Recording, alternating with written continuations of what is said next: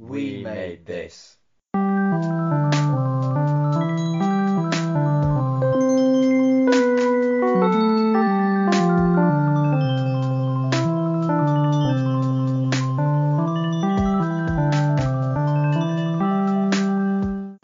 Hello and welcome to Life's Milestones, the podcast about naming ceremonies and birth, relationships and weddings, and death and funerals, right here on the We Made This podcast network. My name's Mark Adams and I am your host.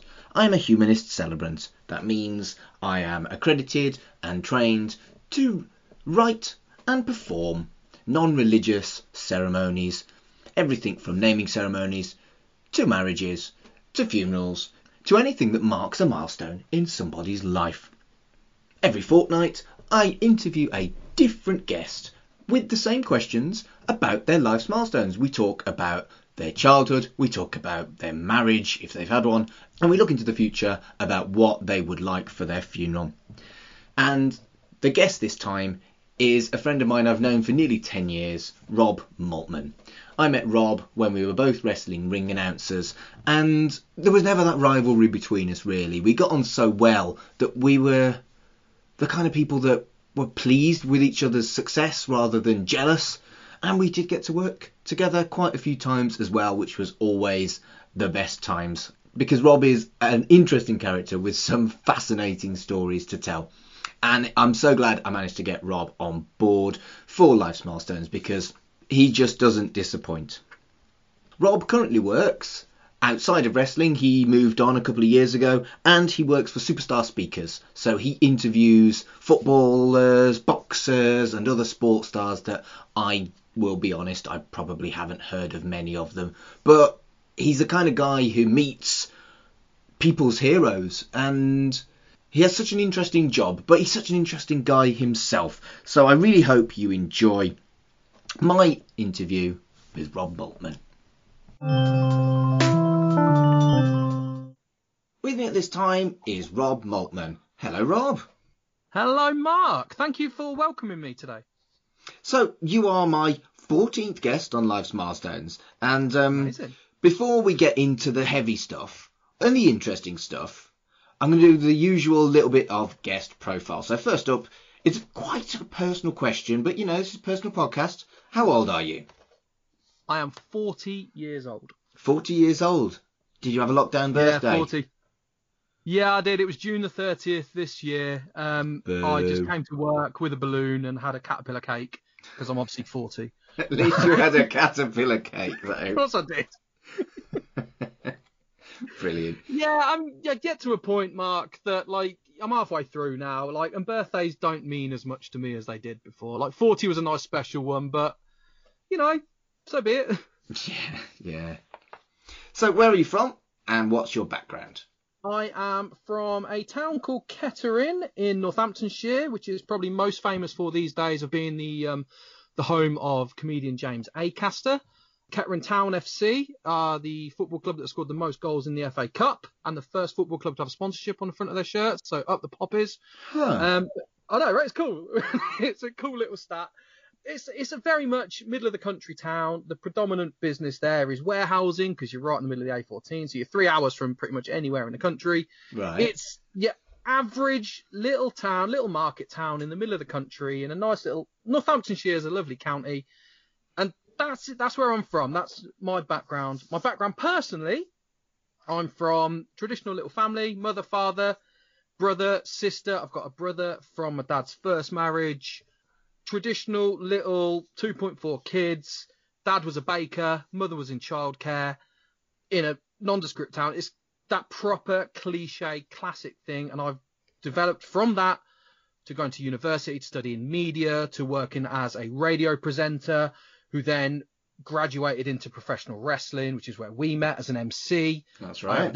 I graduated from that into the after dinner speaking circuit and doing theatre shows and hotel shows and events with retired sportsmen, predominantly footballers, but boxers, cricketers, and I still do a little bit of announcing. I do boxing, kickboxing and MMA announcing now as well. So that's who I am, with a little splashing of digital marketing and web development just to kind of like make the most of what I can do. Yeah, and I think I was trying to avoid my wrestling contacts to have just to have too many of them on the show. I mean, Of course. because I don't want to say, and I've got another ring announcer coming on next week. But you've progressed and done something really, really interesting. And I'm not a football fan. I'm not a memorabilia fan. But No. the way you are passionate about what you do is very similar to how I feel about my celebrant work, which is why I thought that you would be the perfect guest to have on about this. You will actually find a very significant part of my life ties in with my career that we'll talk about on this podcast. And I've told a few people about this story, but I've never really said it on a podcast. But as with everything, important parts of my life have dictated my path through life. So that's something we'll definitely talk about on this podcast. It's a nice little story. I don't know how much of it is I've embellished and made nicer over the years, but that's the wrestling background again, I guess. I've been 6'1", even though I'm actually 6 foot my entire life. Yeah, I think I only weigh 13 stone in wrestling world as well.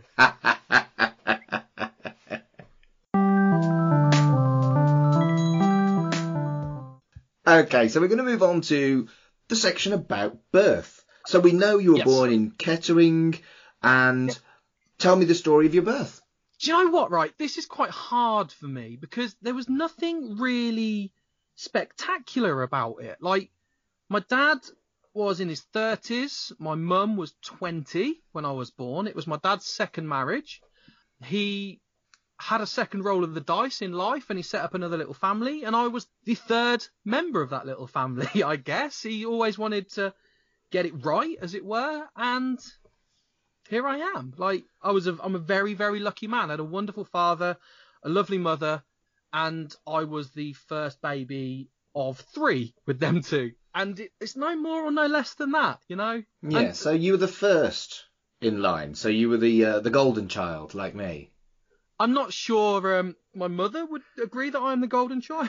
But, yeah, I think, you know what it's like. Like I said, I don't want to ever take away from the fact my father was married beforehand. I've got a brother who I love dearly from that marriage, and him and his wife and his 3 kids are very much a big. But I was that. My dad started again almost, and I was that one there. Yeah, I suppose it is very, very different for me. Being the oldest, I saw how my parents tried to make everything incredibly, meticulously fair. And everything I had, my brother had it exactly the same age as I had it and stuff like that. Whereas I guess it's a little bit more complicated in a family like yours.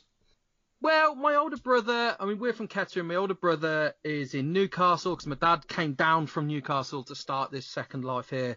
So I didn't really have that. For all intents and purposes, I was the oldest child in this thing. But, yeah, my parents were treated us individually. My parents were like, well, that's Robert. He does that.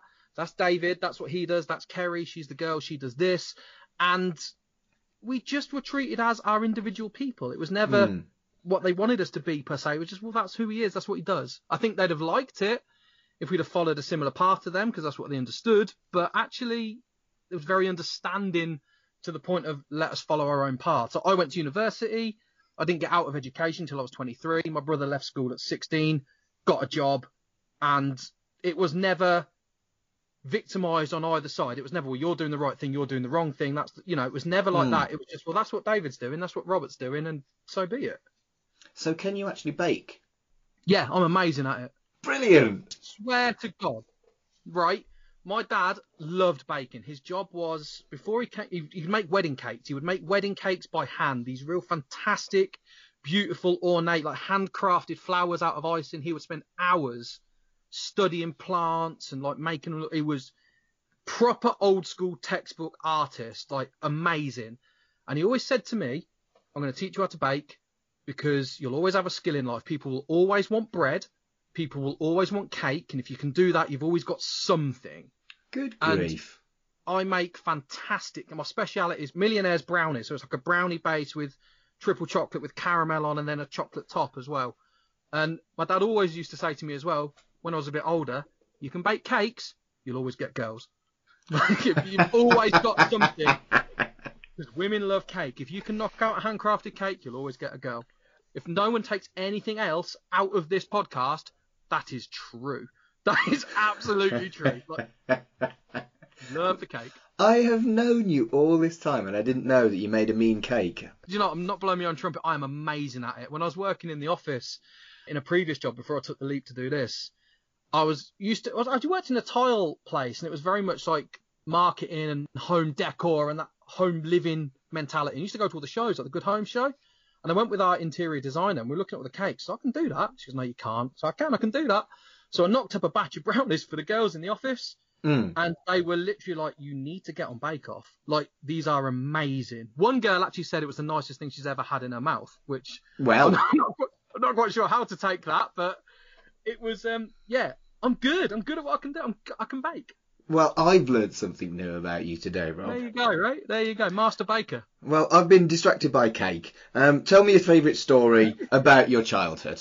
Do you know what, right?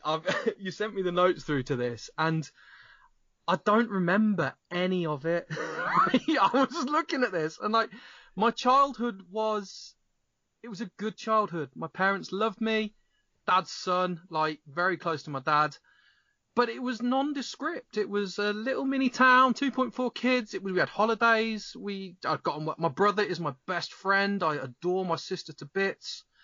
But there's no real, like, definitive story of it. It was just a happy childhood.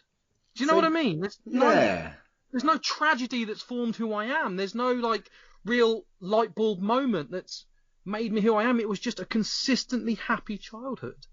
That's sickeningly lovely. But have you not got a funny story? Something you did that was really dumb? Like, I fell down a hole. I did all my dumb stuff in my adult life. Oh, well, yeah. I fell down a hole, right? And it was a manhole. And I was stuck there for 3 hours and I cried. Have you not got, like, even the dumbest story that you can share? No, I haven't got a bit of it. Honestly, I don't remember a single bit of my childhood. Good I grief. don't remember any of it.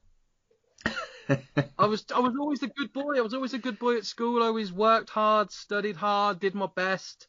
I was boring, man. I never really, like... You hit me like a sledgehammer to the face. I'm telling you now. Like, I was just a dull little kid. I was shy. I was reserved. I was withdrawn. I wouldn't talk to people. I was nervous. I was diagnosed with ADHD as a child as well because I was not who I am today. My life transformed when I got into radio because I could show my personality in the safety of a studio behind a microphone. That really was a transforming point for me. But you're talking like that was college then. I was 17, 18. Right. So, do you have children yourself? I have one child. I have a 12-year-old daughter. Okay. And when she was born, did you have a naming ceremony, a christening, or any other ceremony to welcome her into the world? We had a christening, as it happens. Now, this is a weird thing because her mother was raised Catholic, even though she's not really a practicing Catholic or, if anything, she's a lapsed Catholic. Right. But she's very serious to the point she wanted our daughter raised into the church and accepted into that family. And we went to a little village church where Amelia, my daughter, eventually went to school. And we had a little ceremony. We had a christening ceremony there. Right. And so, how did it go? Was there any funny stories that you can tell us? Do you know what it was, right? I'm not really a religious man. I very much thought to the point of christening to being welcomed into the church. It's almost hypocritical because I'm not a practicing Christian. We're going to welcome into the church. I'm not going to go to the church every Sunday. I'm not going to be a part of that community. And I felt it was kind of hypocritical to welcome myself into this church where I knew I wasn't going to be part of the community. Like the Sikhs have a naming ceremony, which is called Naam Quran. It would be akin to me having one of those. Right. Or be akin to me having a bar mitzvah as a man, even though I'm not a Jewish man.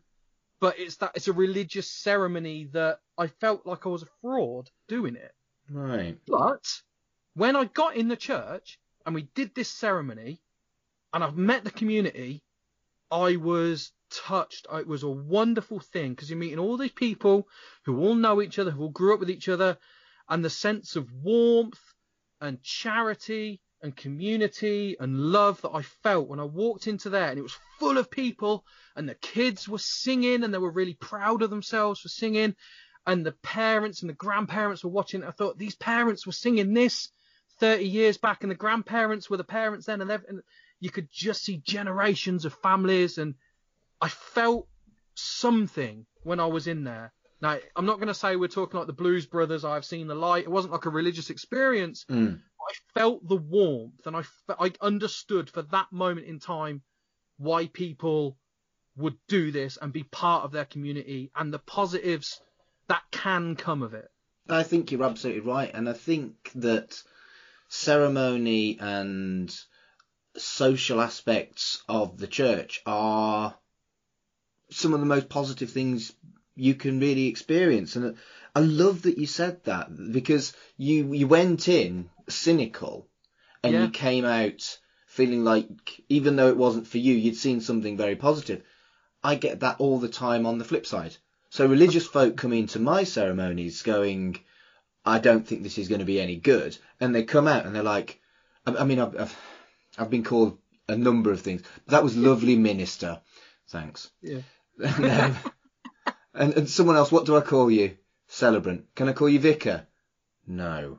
And, but you can call me anything as long as it's polite, I suppose. But I don't see what the problem is with celebrant, But I love how you kind of experienced the opposite side. Did you talk to the priest? Did you thank him? It was a her. Okay. But yeah, I did. I went and said thank you very much, because I'm going to put on here now that we were talking about beforehand. I'm not a religious man, but I'm fascinated with religion. And like I told you, I studied religion as my minor subject at university, and I've studied all different religions and and it fascinates me as a subject, because it's a subject that I haven't had the gift of religion unlocked inside me, if you want to put it that way. And people say it's a faith. It's something I haven't been gifted with yet, if at all. But it fascinates me. It's a world that I am not a part of, but I could understand it from that point of view. But it hasn't changed the fact that I'm still not a regular churchgoer. I'm still not an active Christian or whatever. But it was a wonderful thing, and the ceremony was beautiful. And I spoke to the vicar, and she was lovely. And I even went back a couple of Christmases and saw, because my daughter was in the choir because of the school, so I went back and did the Christmas thing as well. And that was gorgeous, man. That was a beautiful. I mean, I'm jaded as anything. I'm 40-year-old. I've worked in retail at Christmas. I'm not the biggest. I'm not a lover of it, but it was gorgeous, man. It was beautiful. And so if you were to have another child, do you think you would do the same, or would you look at a naming ceremony, or would you not do it this time? Personally, I probably wouldn't do it for the reasons that I said before. I'd feel like a bit of a fraud. I mean, what's the difference having a christening and having a Nam Quran, like I said, or the Buddhist naming ceremony or anything like that? To me, there's no difference between choosing a religious path. It just happens to be Christianity, which is a bit more common here in the UK. A naming ceremony, I will put in the same bracket as those. If you want to have a naming ceremony, go ahead, have one, enjoy it, get your friends, your family together and celebrate a new birth and a new life and a new member of the family and a new generation of a family. But for me, it would depend on what the mother wanted as well. Right. I'm not fussed. Does that make sense? I don't believe it's going to affect my child or future child or this imaginary hypothetical child that's coming along. I don't think it's going to make a difference to their life in any way, shape or form. No, perhaps not. I guess at that point in time, it is for the family. It's a time for celebration. Yes. Yeah. And that I get. I really enjoy the community spirit of it and the gathering and the celebration. To have the next generation of your family come through that's a lovely thing. That is a lovely, lovely thing. We've not been able to do naming ceremonies really, because they are restricted to 6 rather than 15 or 30 like weddings. So it was basically no naming ceremonies. So it's going to be very strange. There's going to be a baby boom coming on because there's couples getting locked down with nothing else to do. Not just that though. We're going to have a generation of naming ceremonies for these toddlers that might remember their naming ceremonies if the families decide to have them after lockdown. The kids are going to Yeah. be 1, 2, 3. And whilst we do have those kind of ceremonies, and a lot of the time adoption ceremonies are incredibly powerful, but we're going to have these ceremonies for kids that might have some kind of memory of them. And that'll be a weird lockdown thing. It's not a bad thing, though. No, not at all. I'm looking forward to it. No. Can't wait Like, to do naming ceremonies toddlers again. are an absolute joy. Toddlers and kids are an absolute joy. They're just little people with no social graces whatsoever. They're an absolute hilarious joy. Like, you'll be, well, I'll say pulling your hair out, but like it's gonna be. Thanks for that, Rob. Anytime, mate. Anytime. It's gonna be chaotic, and what a celebration that would be. What happy memories the family will have of, like, do you remember when he got his bum out at the naming ceremony, or like picking his nose? You know, the stupid things like that are gonna happen. Absolutely right.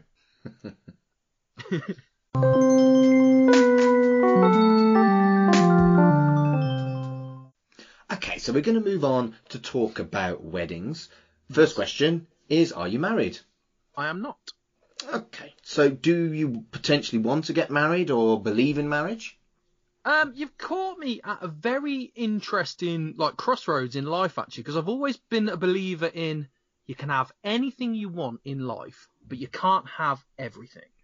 And even as a kid, I remember saying to my mother as a kid, I'm never going to get married. I don't want to get married. I'm not interested in being married. And I've spent my adult life focused on finding myself and working out who I am as a person and what I want to be. And I've had this lofty goal of working in this wonderful business that I'm in, that really the life I lead when you're at theatres at weekends and travelling UK and Ireland at weekends, you can't really have a wife because they're not going to enjoy that. Can we go away this weekend? No, we can't. I'm in Ireland with Ryan Giggs. Do you know what I mean? Yeah. Well, it's never really been something that I've wanted to have in my life. I mean, in all the, 10 years, say, that you've known me, have you ever known me to be dating? Have you ever known me to bring a partner? Have you ever known any part of that side of me at all? No. Actually, I wouldn't have. It wouldn't have been something that I'd have said. You know, Rob's the guy that's never got a girlfriend. Lol. Nope. But No, absolutely. But now But you've Rob is said the guy it. that never got- Huh. I have been a very driven single man, focused on my career and getting where I am today. And this year, rolled the dice. I've took the risk. I'm doing the job. COVID's come along and said, not this time, sunshine. It ain't happening. But I'm now at a point where I'm kind of comfortable in my life. And it's like, maybe do I want to do that? But then I'm 40, meet a girl, date her a year, 18 months, then look at getting married. 45, 50 to get married? Is there any point? Oh, I don't know. Some of the loveliest weddings I've done have been for older folk. Yeah, exactly. It's one of them things, Mark, that if I got to my deathbed, having never been married, never been engaged, I'd be all right with it. Right. I'm very used to being my own man, very used to being single, being on my own, enjoying my own company. I'm a bit of a workaholic. I have, in the real world, in the normal world, an obscure job that, as I said, takes me all over the country, potentially all over the world if things go well. And I want to be able to do that. I want to be able to say, right, we're going Norway, doing the Manchester United Legends Tour in Norway, or we're going Amsterdam, doing the Dutch Football Legends Tour in Amsterdam. We need you to go away for a week. I want to be able to say yes. I don't want to be able to say, oh, it's the wife's birthday, or it's our anniversary, or I've got to do this, or blah, blah, blah. I mean, the flip side of that is you might find a wife who fully gets it and fully accepts it and knows that's the life that he lives and might even want to come along.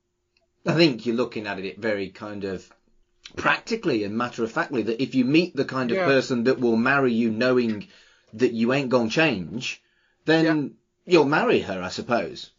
I think so. I mean, I spoke to my mum about this a few years back now. I said, do you think I'll ever get married, Mum? And she went, you need to find someone who's going to love you more than you love yourself. And I was, oh, okay. That's, you know, the honesty of a mother, I guess. It's good advice, but it's pretty sassy. Well, welcome to the world of Mrs. Maltman.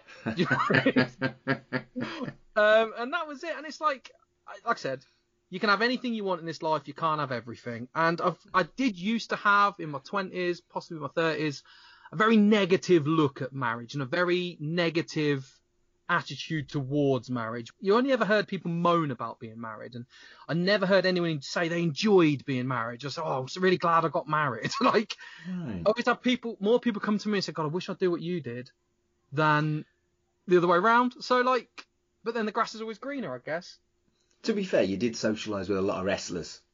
Yeah, right. There is that. There is that. And marriage wasn't really a hot topic in the wrestling locker room. No. So you're now a mellowed Maltman. A mellow I am. Maltman. I'm 40, man. Like, Right. I'm that tragic old man, you know. So in the kind of idea that you might potentially get married in future if you meet the right woman, what would be involved in your perfect wedding? I don't know. I would want it to be unique. Like, part of me really gets my heckles up when I see a couple who spend 20, 30 grand on a wedding day when I know they're struggling to pay their bills at home. Mm. And, like, I've been to some beautiful weddings and I've seen love in its purest form and some beautiful brides and some handsome grooms, and I've seen happy families and that big celebration we were talking about before. But for me, I don't know. I don't know what it would be. And there's a weird thing as well. Like, when my sister got married, my dad made the wedding cake for her. Now, Brilliant. Right. Now, there's 4 of us, 3 boys. The youngest one is my sister. And my dad had throat cancer in 2002, I'm going to say. Good grief. And he always said, the reason I'm going to pull through this is I'm walking your sister down the aisle. Right. And he did. And he walked her down the aisle. He made the wedding cake. He'd made my both brothers' wedding cakes. He made my sister's one, and he went, "That's the last wedding cake I make. That's me done." And you're like, "Oh no, where does that leave me?" You know what I mean? So it's like it's a very perfect. That's a lovely thing, right? And where does that leave me? Like, he's not going to make me a wedding cake now because he passed away 5 years back. Oh. But you know, when you're just like, it's such a wonderful thing.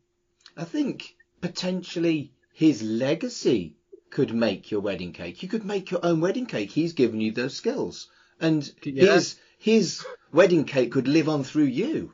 Because you wouldn't even hold a candle to his work. You wouldn't hold a candle to it.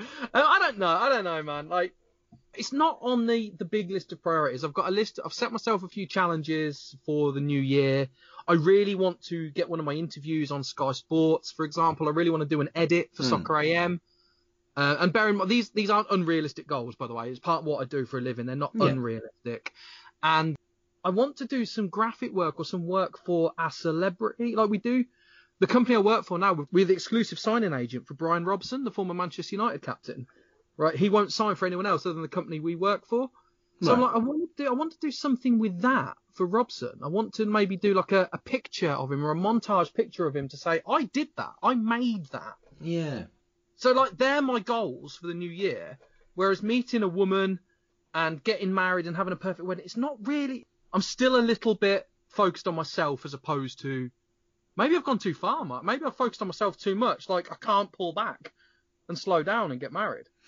Maybe it's COVID madness. Maybe I've lost it. It's like, I'll get married. Oh, check on Rob, he's ill. You don't know what the future holds, mate. I don't. And that is a wonderful, wonderful thing. I might just walk out the office today, meet a girl, and she might ruin all of those plans.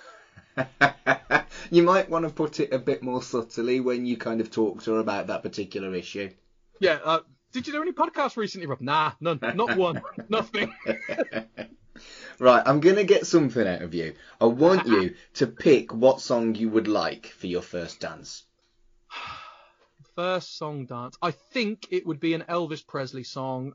Probably go the cliche of Can't Help Falling in Love with You. Elvis is a big, big deal in my family. My dad's a big Elvis fan.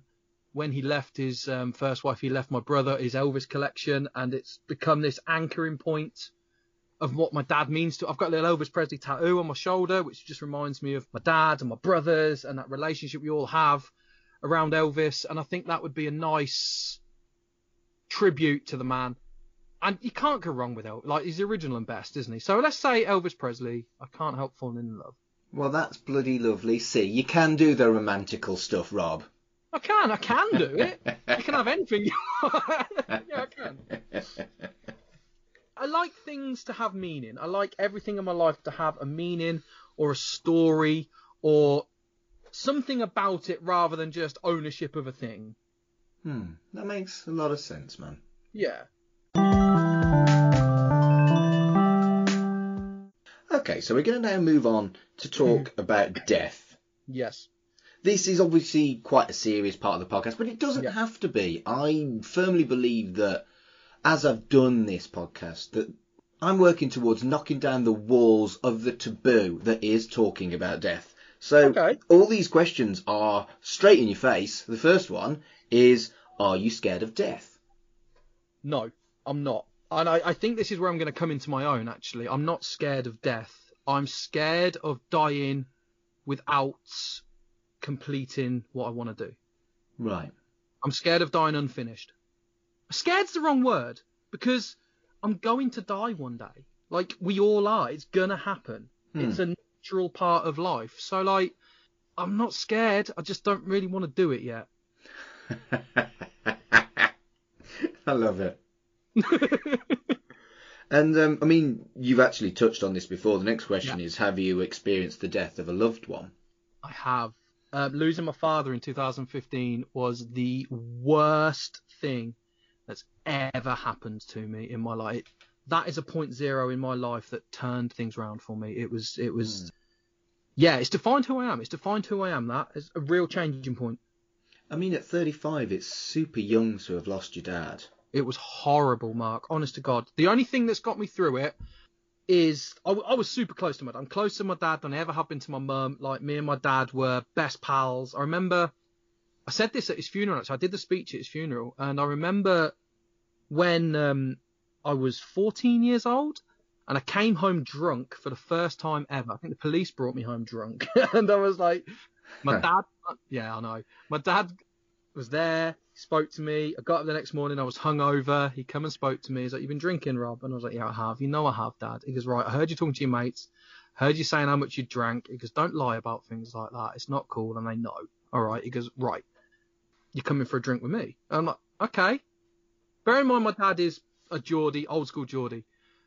And he took me to the pub at 14-year-olds. And I was like, I'm ready for the roasting. I'm ready for the telling off. So we had a drink. And just want another one. I'm like, yeah, sure. Bear in mind, at this age, like, that 1 pint was probably enough. It's enough for me at the moment, to be honest. Yeah, you know what I mean? And I'm like, and I said, what's this? Come on, Dad, get it over with. He's like, look, honestly, my dad lost his father. I think he would have been 42. My dad would have been like 17, 18. Good grief. Yeah, killed in a road accident. It's an awful story. And my dad never got to have a drink with his dad. And he just said he'd been waiting to have a drink with me. So he took me out and had a drink with me. That's really that was nice. it. He'd been waiting all these years for me to start drinking. And then he just took me out and had a drink with me in the pub. And that was it. And that's something that carried on right up until he passed away. We used to go for a drink with my dad all the time. Just take him down the pub, me and my brother-in-law, and just have a pint with him and just talk. Do you feel like, because he didn't come down on you like a ton of bricks for that it perhaps helped you understand boozing more than a bollocking ever would have done? Yeah. He told me, because I've done everything you're going to do, don't bring it home, because I've raised you to be sensible. I've raised you to know what's right and wrong, what you should and shouldn't do. You go out there and do it. And that was it. There was no, like, don't do this, don't do that, don't do this. It was like, look, I've raised you for this amount of time. You're not stupid. You know what you should do. You know what you shouldn't do.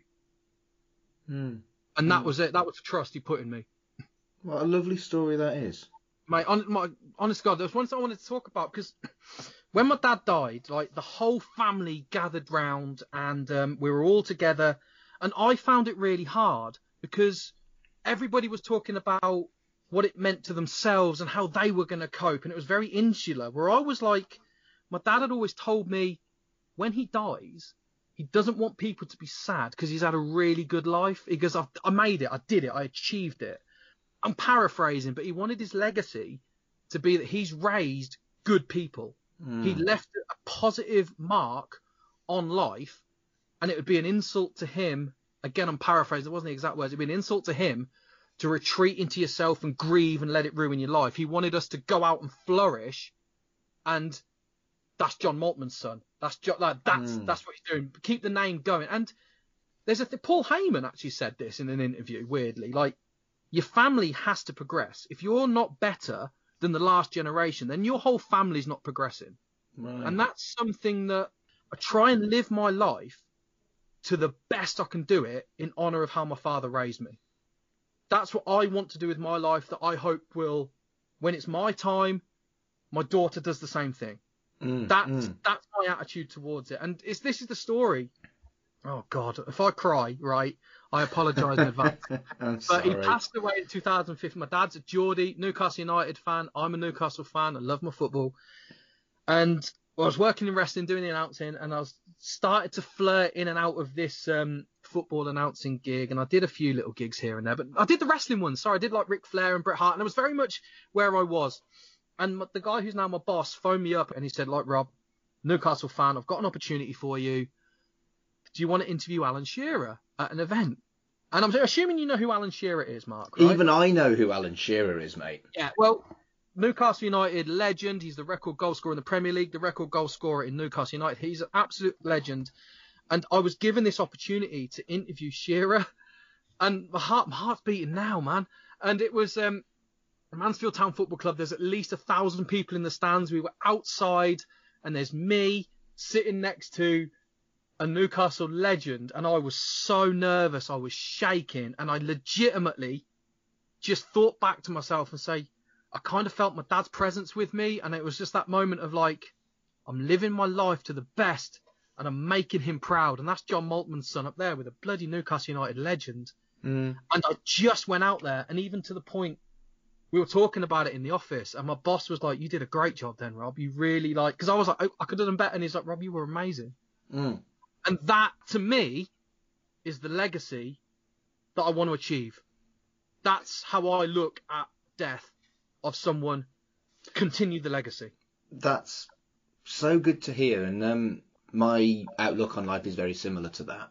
I came to that conclusion by researching my own humanism, essentially. Yeah. Whereas you've come to that from a life-changing event. And that's incredibly powerful.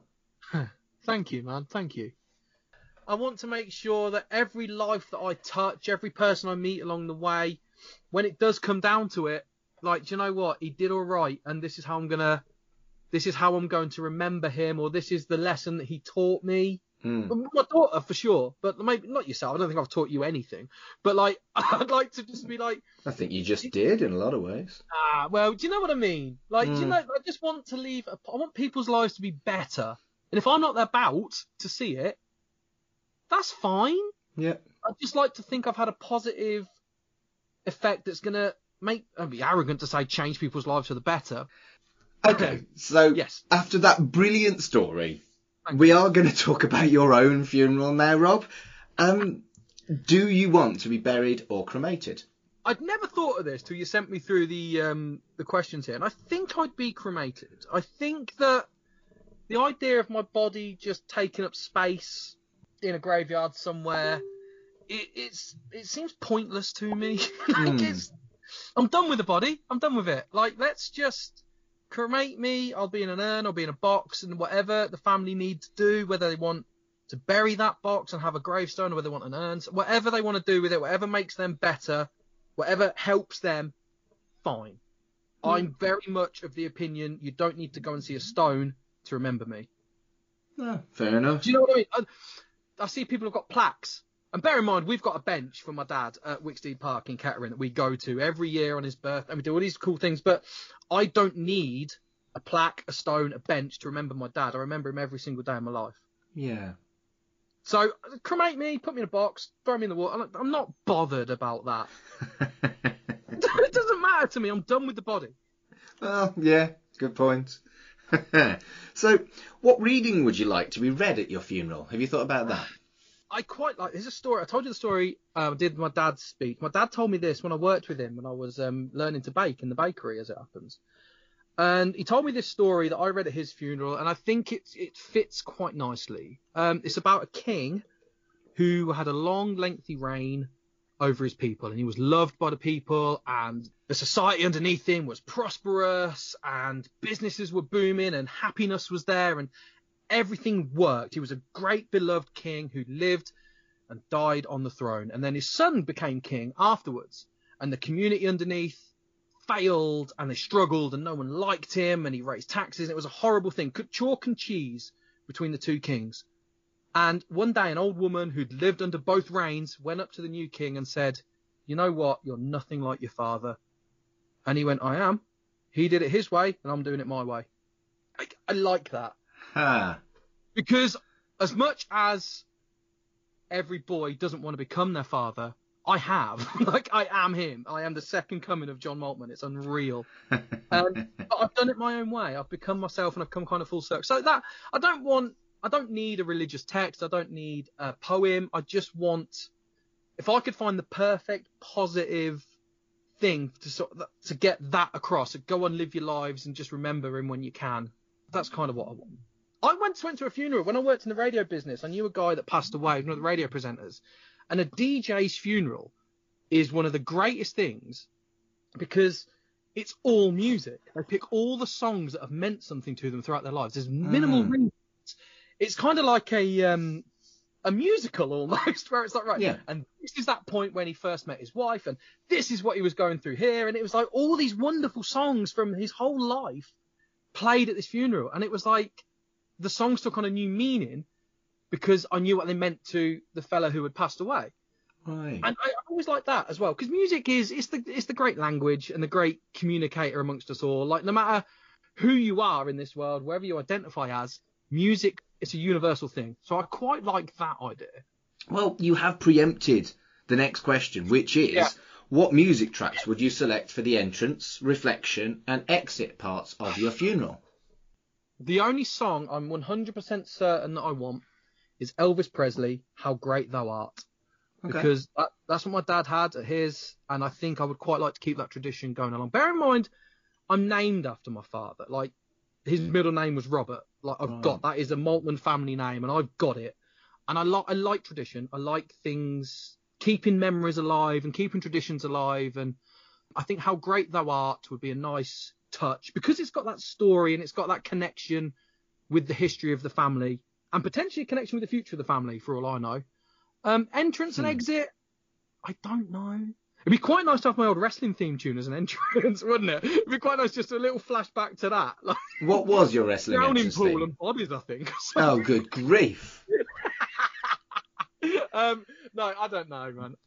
I've never really thought about it. I think that would be funny, but that is the wrong song, isn't it? Drowning pool by bodies. I mean, you can literally have whatever you want. I've had everything from the theme tune from Friends to Another One Bites the Dust, mate. You can have what you want. If you want Bodies by Drowning Pool, you can have it.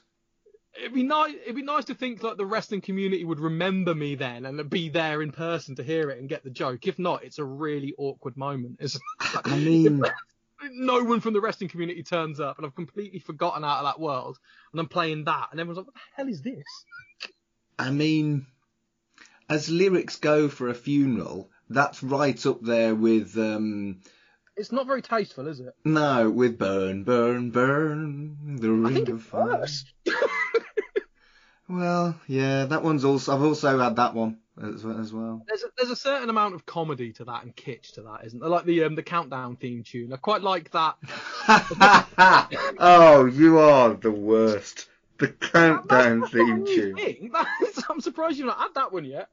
If you could time the Countdown theme to go with the curtains perfectly, that would be a massive win, wouldn't it? I think so, yeah. I like the idea of that awkward joke. Oh. That awkward moment where everyone's like, should I laugh at this? Because I really shouldn't. You know, like a funeral is traditionally somber, everyone wears black, and it's a remembrance thing. I quite like the idea of that awkward joke that pricks that, takes it all away and makes people giggle. And it's like, that's who that man was. He wasn't this miserable person who played all this sad music. Yeah. He was that idiot that made a stupid joke when it wasn't meant to be and have a giggle about it. I like that more than the somber stuff. Now, I've done funny funerals. I really have. And I like those. You You have to balance it right and have the funny and then the somber goodbye. But you don't actually have to do that. I'm just completely going to contradict myself and say, if you want the countdown theme, when the celebrant or vicar or whatever is closing those curtains, you can do it. I say it every time on this podcast. Your funeral is your funeral. That's the whole point of it, like a celebration of a life lived and a reflection of who that person was, not an identikit funeral. Yeah. Yeah, and I've had someone turn up late to their own funeral. That was a favourite. Amazing. Absolutely amazing. That was favourite. I did like that. That must have got a laugh. Like, you can't get a laugh out of that. It did. And I've had people with no flowers because they didn't like flowers, and I've had people with all the flowers in the world. It is up to you. You can have your funeral your way, and I genuinely think people need to tell people. I want Bodies by Drowning Pool to be played at my funeral. I want Elvis at my funeral. And by encouraging people to think about their own funeral, it actually makes it easier for the family if they know that they're getting it right.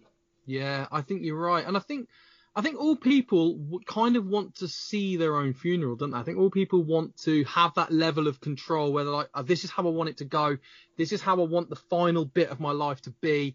And you kind of want to see who turns up, don't you? You kind of like, who's going to be there? You do. Like, that ego in us, we all want to say, who's actually going to turn up at my funeral? You know you do.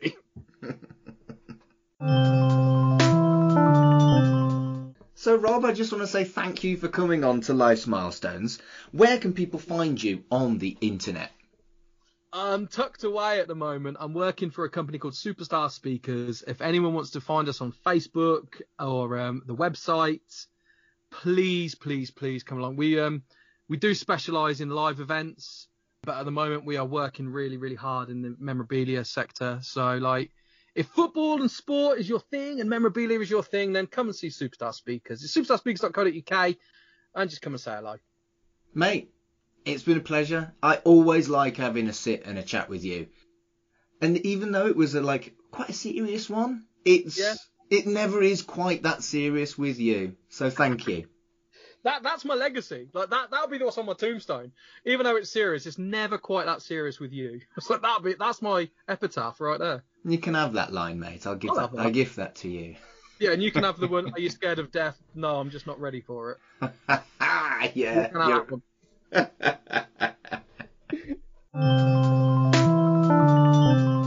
I'd just like to say one more time, thank you so much to Rob for coming and having a chat with me on Life's Milestones.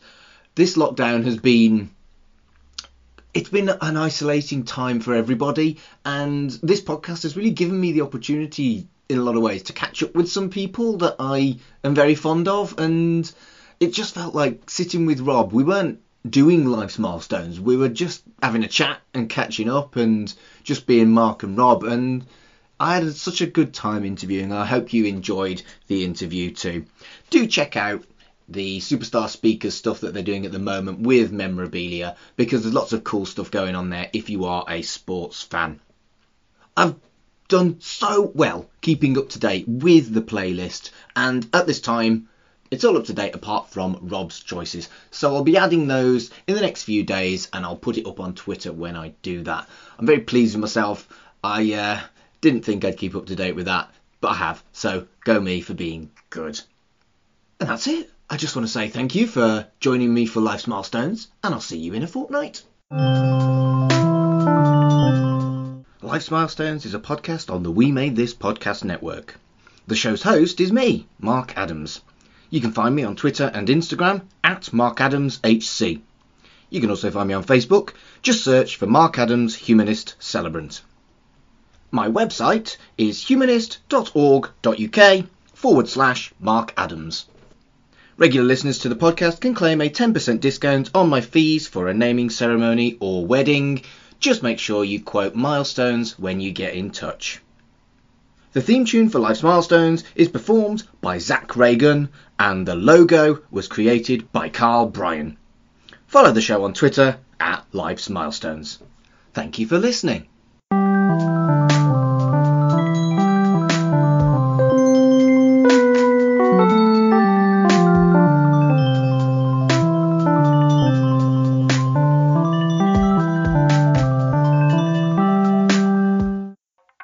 elsewhere on We Made This.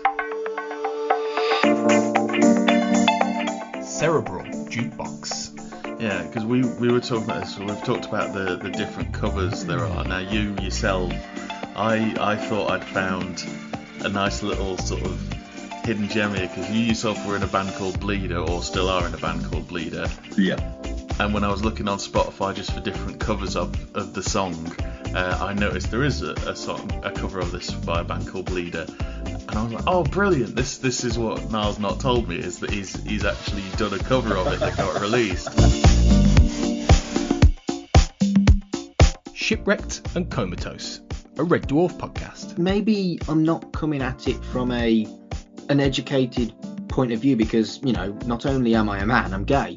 You know, I don't deal with pregnancy. Are you? And have you ever told us that before? I was trying to make a serious point. Hey, we love you, you know that. Yeah, but yeah, you have got a good point, Colin. This is a bit of a sausage fest episode. Maybe we should have got a lady involved.